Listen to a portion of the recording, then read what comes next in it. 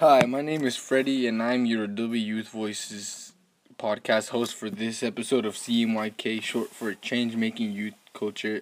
And today we have designers Jose and Charmaine. Hi, thanks for inviting me. Thanks for having us on the show. I've heard you guys made buttons to start an awareness about sexual harassment. I'm curious, how is sexual harassment a major problem? Well, sexual harassment is a major problem because 79% of victims are women and 21 are men. We want the people to be able to be aware of this topic because people shouldn't be treated this way.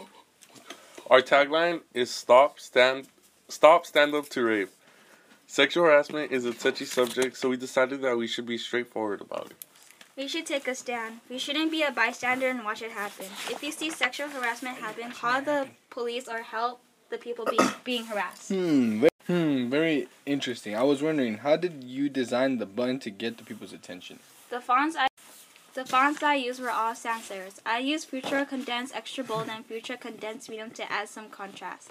My button involves centered alignment. I made sure that my picture and text weren't too big so I would have the right amount of white space surrounding them. Each button has a different color scheme.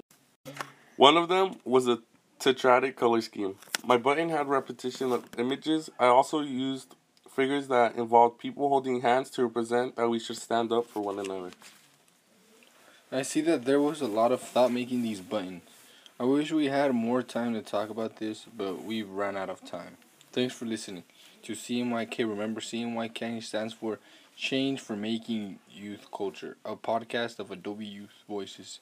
Follow us on Twitter and Instagram, AYV with us and CMYK.